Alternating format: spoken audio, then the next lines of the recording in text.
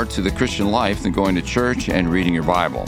If you've ever wondered just how involved God is in your everyday life, then you come to the right place. Join me, Pastor Tom Marcis, and Vicar Jason Kohm, as we take an in-depth look at applying the Scriptures to our daily lives, to the Ten Commandments, baptism, the Lord's Prayer, and more. Welcome to Living the Faith.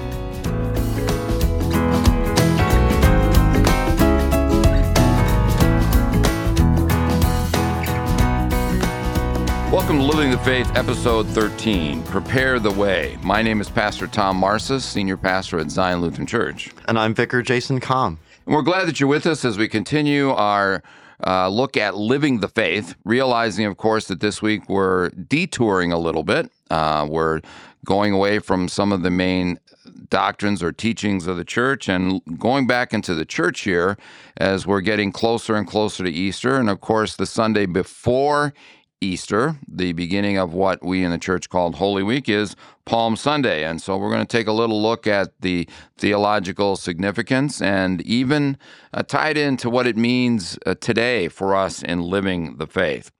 Now, as we begin looking at Palm Sunday, last year as we were doing our trek through the Scriptures, one of the things that we talked about again and again and again was context. To truly understand things that the Scriptures are teaching us, we don't want to take a verse or a chapter out of context, that it sets the context really helps us dive in and understand the meaning. And so as we're getting ready to look at Palm Sunday, it's important to understand the context of events that happened just before Palm Sunday. So if you look at John chapter 11, this is a well-known account of Jesus visiting his friends Mary and Martha, who had just lost their brother Lazarus. And Jesus was a few days late. Everybody was expecting him to intervene and act in some way, but for whatever reason, Jesus decided to wait until Lazarus was dead for 3 or 4 days or so, when it was beyond the hope that he would somehow overcome the sickness and come back. And so Lazarus was already buried. He was in his own tomb, and Jesus comes to visit them and raises him from the dead, which no one thought was possible. And so word like this spreads like wildfire. This kind of goes out all over the place, that Jesus had visited this person, and not even death was something that Jesus couldn't cure. And that kind of sets the stage for his entry into Jerusalem, because all the Jews there had heard about what Jesus had done, and they heard that he was headed toward Jerusalem after that. And so part of the famous reception of Jesus, like riding into the city and how everyone was so excited to see him, that was largely due to how they had just heard about this wonderful account of raising Lazarus from the dead. And hey, this guy, this is the King of Israel, and he's coming to visit us too. Well, I like to think of it this way, putting it in a more modern context. It's like an event that goes viral. You have an event, it happens in the little town of Bethany. It's not Jerusalem. It's not the center of everything, of the country, so to speak. It's often this little backwater town of Bethany, and yet it goes viral, and everybody knows. And so it's not surprising that on this particular day of Sunday, which we now refer to as Palm Sunday, as Jesus is coming in and preparing for the coming Sabbath that would be celebrated on the Passover, that the crowd would be there because they want to see this individual who has now, in our modern sense, gone viral and done this amazing feat. Who is he? What does he look like? How does he act? What does he do? And so we see the events really whipping up, and the political and the religious leaders of the day are now on high alert. They've been concerned about this Jesus of Nazareth before. They've gone out and tried to cause issues and get him confused and find him giving some kind of lie. But now they're amping up, and they're looking for ways that they got to get rid of this guy. And we know that Jesus enters the city on a donkey. We've all learned about that for years. That's like a popular Sunday school story. That was actually predicted by the prophet Zechariah in chapter 9, verse 9. He predicted that, the king of Israel is coming on the foal of a donkey's colt. And this is significant because we would expect like this great king to process in on this large war horse or some really strong, powerful animal to symbolize the king's own authority. But Jesus comes in a different manner. He comes in on this humble little donkey, not what you'd expect this great king of Israel to be entering the city on. But the people anyway were also familiar with what they do, how they respond. One of the things they do is they throw down their coats on the road to sort of cushion the ride. That was sort of this ancient custom that people had done for years to honor a person of high significance. They would just lay down their garments on the road so that their animal, their beast wouldn't be walking on stone. They'd be walking on coats instead. And they also grab these palm fronds and start waving them around. Palm fronds were a symbol of triumph. They were a symbol of victory, since, hey, this is the king of Israel, like the son of David that's long been talked about. He's entering the city of Jerusalem, and it's time to celebrate. It's time to honor him. And so what's really ironic about Palm Sunday is that we see in the Gospels before this point that Jesus is often telling his disciples to kind of keep quiet about his identity. Like, hey, you may have seen this amazing miracle, but don't tell anybody that I'm the Christ. Don't tell anybody what you've seen. But with this triumphal entry into Jerusalem, we can think of it as Jesus is done hiding. He's done hiding his identity, who he is from the world, and it's time to step out into the open as the Christ, as the Messiah. And the crowds respond magnificently to that. They eat it right up. They love the fact that Jesus is entering the city so publicly, and everyone is shouting his praises. Well, and speaking about how he keeps his identity hidden, so to speak, leading up to this, the getting of the donkey is almost like by secret code. Going to this town, I know there's going to be the donkey. I know there's going to be this foal of the donkey who's never been ridden. And if the gentleman asks you why you're taking it, tell him the Lord is in need of it. It's almost like he's pre-set it up, and it's all ready to go. And just in case, here's the secret code. But even though we see this secretiveness almost on how he gets the donkey, from there, the whole story changes. It becomes a very public thing. And it's interesting because it begins a 7-day journey of Jesus, leading from this triumphant entry ultimately to something that is almost unthinkable for his disciples, and that's the fact that he's going to die. Yes, he's told them. Yes, he said it's going to happen. But they hear those words, but I don't know that they really took them to heart or really, in sense, listened to what they were. And so as he's coming in, this victory parade, so to speak, the words that are shouted by the crowd are also significant in that it says Hebrew word of Hosanna. It's not a Greek word, it's a Hebrew word, which means save us. And so even though the crowd absolutely did not understand or know that the cross was coming, it's interesting that the word they would use is Hosanna, save us. Very significant, even though they didn't necessarily understand the significance of what they were saying. Right. Think about the historical context. What did the people want Jesus to save them from? Well, at this time, we know that the Romans had pretty much dominated the ancient world. They were very much in charge. And the Romans, they tolerated the Jews to kind of allow many things, but they still ruled over them. Israel wasn't really this powerful nation, like a kingdom like it used to be. But God's people were expecting Jesus to come back as this hero king, as this war leader to set things right, to drive the Romans out, to save them from this political oppression and to restore the kingdom of Israel back to the glory of its former days. Like when David was king, calling Jesus the son of David, they were kind of expecting Jesus to build Israel up back to a kingdom like it used to be.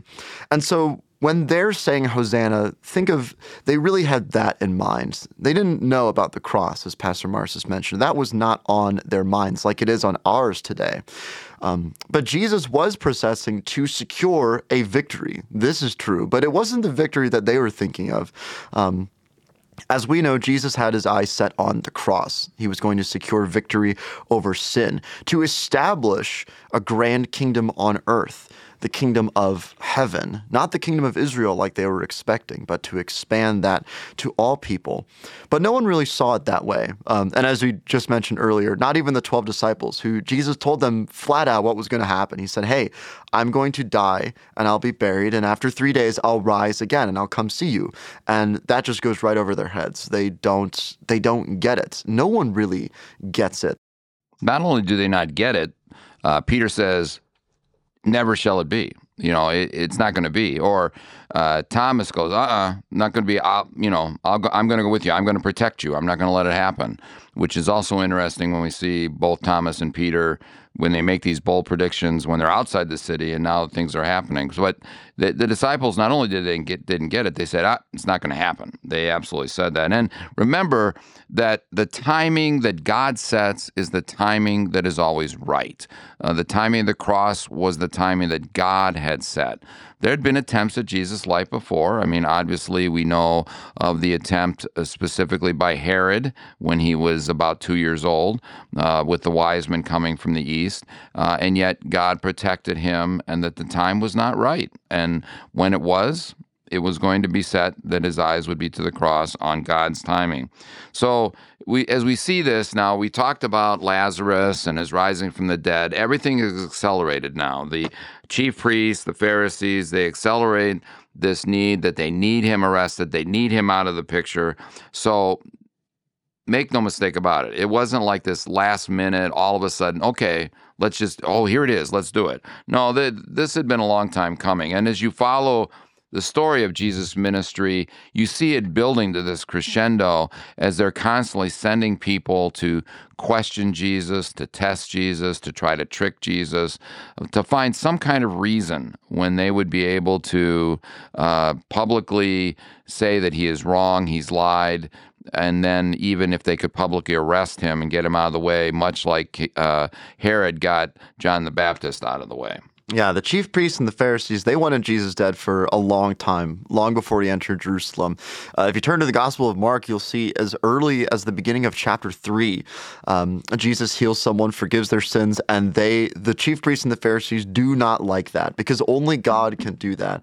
And so this guy, this human, is claiming that he has the same authority and right to forgive people as God does. And so they start planning to kill him from then on.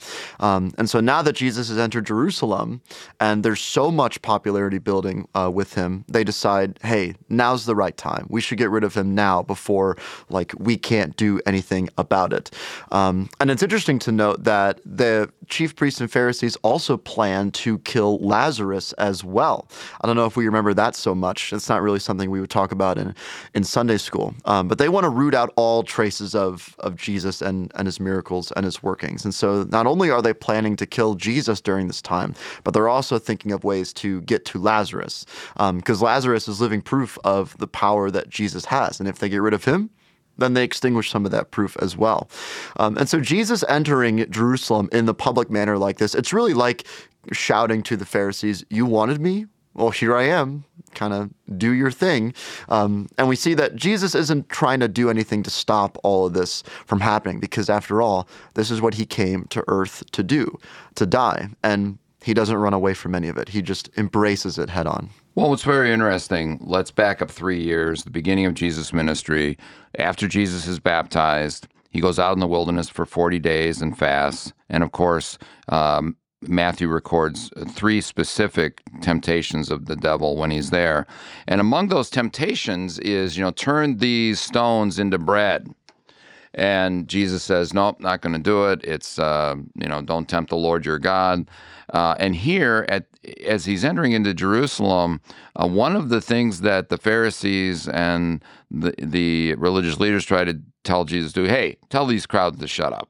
Tell them to stop. This has got to stop. This public exhibition has got to stop. And Jesus' answer is, well, if they stop, these very stones will give it. And so it's kind of interesting, the connectivity back. Jesus refuses to turn the the stones into bread. And yet here at the end, as now the time is right, he's turning in. He goes, well, you know what? I don't even have to do anything, and the stones are going to sing my praises. So it's very interesting when we look closely, when the timing is right, when it's God's planning is right, not that we can test him or that the devil can make Jesus do anything he should or shouldn't do, that when the timing is right, when God's plan is fulfilled, then it's going to happen. Well, so the question really, now we've covered the ins and outs of the story itself, the events leading up to it. What about Palm Sunday in the present? What is it? And, ultimately, how does it apply? So, traditionally speaking, on Palm Sunday, if you come to a church, you will see children, sometimes adult, depends on the congregation. They'll be waving these palms back and forth, sometimes processing in, sometimes getting them on the way out so that they can wave them as they do that. And it's a connectivity then to the events some 2,000 years ago. And also in church itself, you will hear much of the music use Hosanna as a part of it, which of course is very significant connectivity to that as well.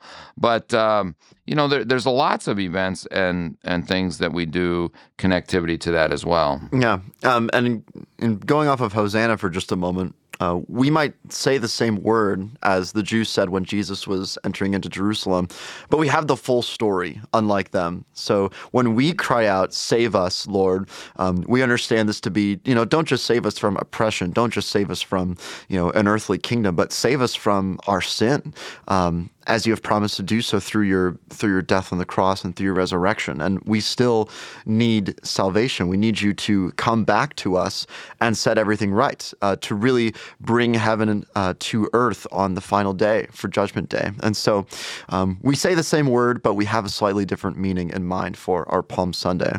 And then this is a fun trivia fact about how some churches will do it. There are some places that save extra leftover palm fronds from Palm Sunday, and they'll use those to make ashes for Ash Wednesday in the next year. Obviously, Palm Sunday takes place after Ash Wednesday, so it's not like we just take the palm fronds and grind them to ashes right away. But some people will save their leftovers and then use those to make ashes to kick off the next year's Lent. And so it really just depends on where you are. Some churches do that. Some churches will order their ashes online, which it's definitely easier to apply them and make them that way. But I just figured that that'd be worth sharing, is that some people will take their palm fronds and reuse them for that. And they're also not very easy to burn either. That's true. And so making them into ash is not an easy feat. If you've ever tried to do it, which of course we have tried to do it here, it's not an easy fact. Well, okay, so that's some of the things that we celebrate. That's our connectivity and celebration and worship. But this year we're going living the faith. How do we then apply this to our everyday life? We know we've gone over the facts, we've gone over the figures. This week we're going to be looking at some of the various passages related to it and asking questions. But when we step back, how is it that we can apply it to our daily life? Well, the first thing we can say is that Jesus is the one true king, not just of Israel, but of the entire universe. At the end of Matthew, he says to his disciples that all authority in heaven and on earth has been given to me. All of it, every last bit of it. And so in confessing that Jesus is Lord, it's a bigger confession than to say that Jesus is my Lord or Jesus is our Lord. We actually mean that Jesus is the Lord of everything in all of creation. God has given it all to his Son to rule over.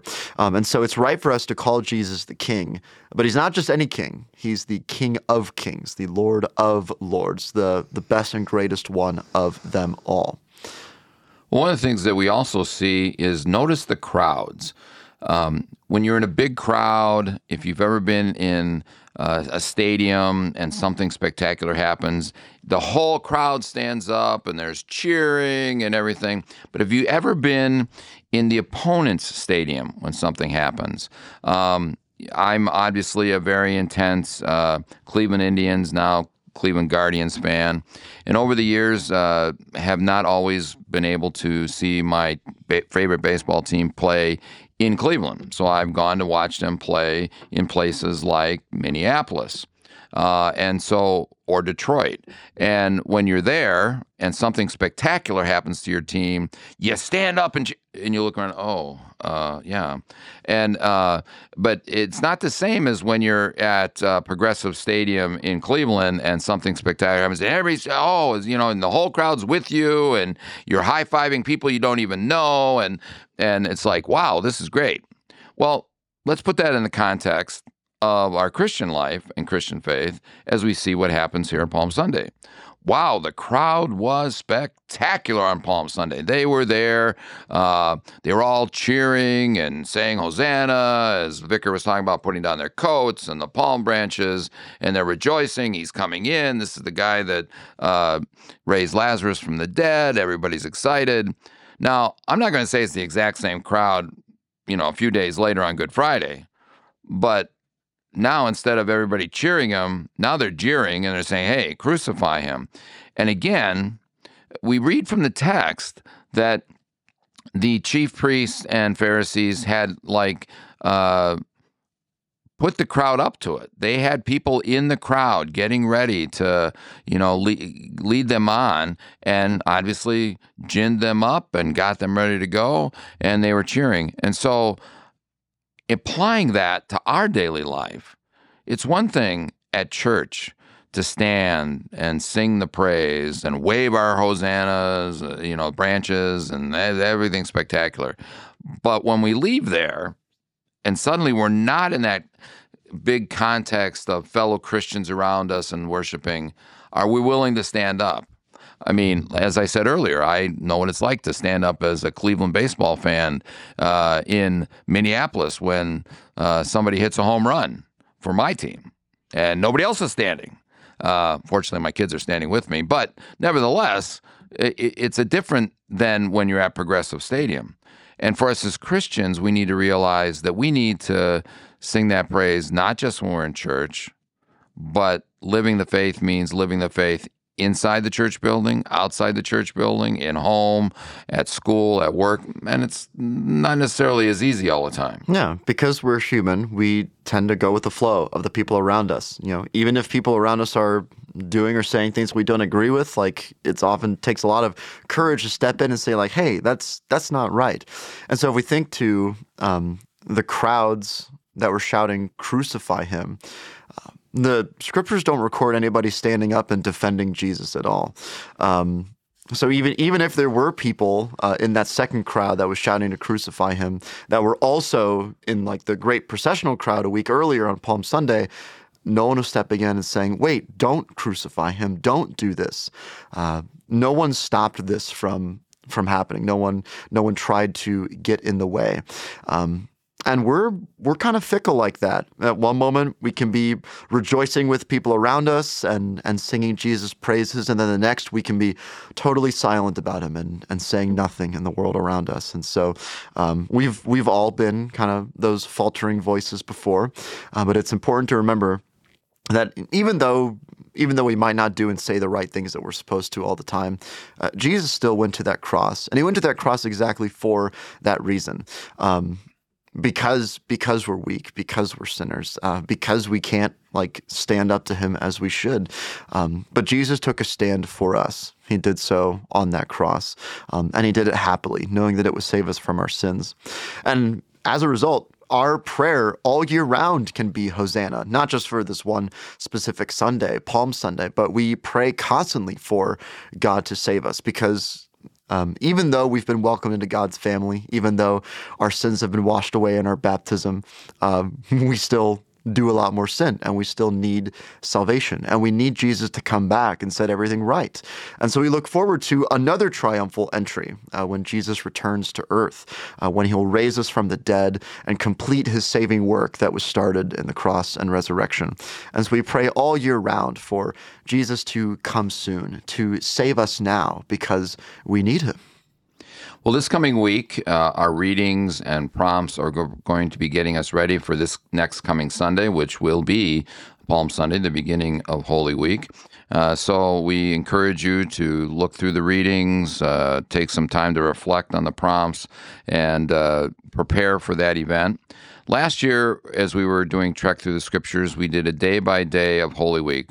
What happened on Palm Sunday, what happened on Holy Monday of Holy Week, Tuesday, and so forth. We're going to be reposting that here in our Living the Faith. We'd encourage you throughout your Holy Week journey to listen to those short, they're only like 7, 8, 9, 10 minutes long each day as we go through Holy Week, and be reminded of the events that actually happened on those days as we get ready for Easter. But look at them in the context of not just an historical event, more than just the theology of knowing, yes, Jesus did this for us. The question is, how do we take that theology, how do we take this reality and live it out in our daily life of faith? And so the challenge for us as we approach Holy Week, as we get ready for his death and ultimately his resurrection on Easter, is these are all important things now. How do we live them? How does that impact who and what we are in Christ Jesus? So we encourage you to watch for that. We will be reposting those here in this podcast, and hopefully they will be able to help you reflect on living the faith as Easter people.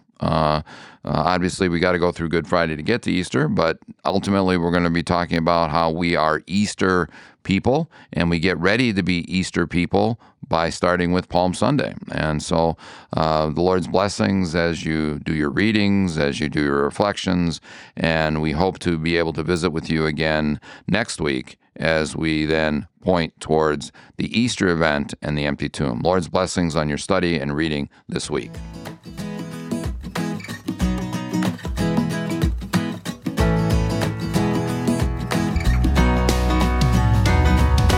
Thanks for joining us on our Living the Faith podcast this week. This podcast is a ministry of Zion Lutheran Church in Bismarck, North Dakota. To contact us, learn more, or for more resources on our journey this year, please visit zionbismarck.org or find us on Facebook, Instagram, Twitter, or YouTube. This podcast was made possible by a grant from Lutheran Church Extension Fund. We thank them for their support. Please join me in prayer as we begin our new week. Blessed Lord, you have caused all holy scriptures to be written for our learning.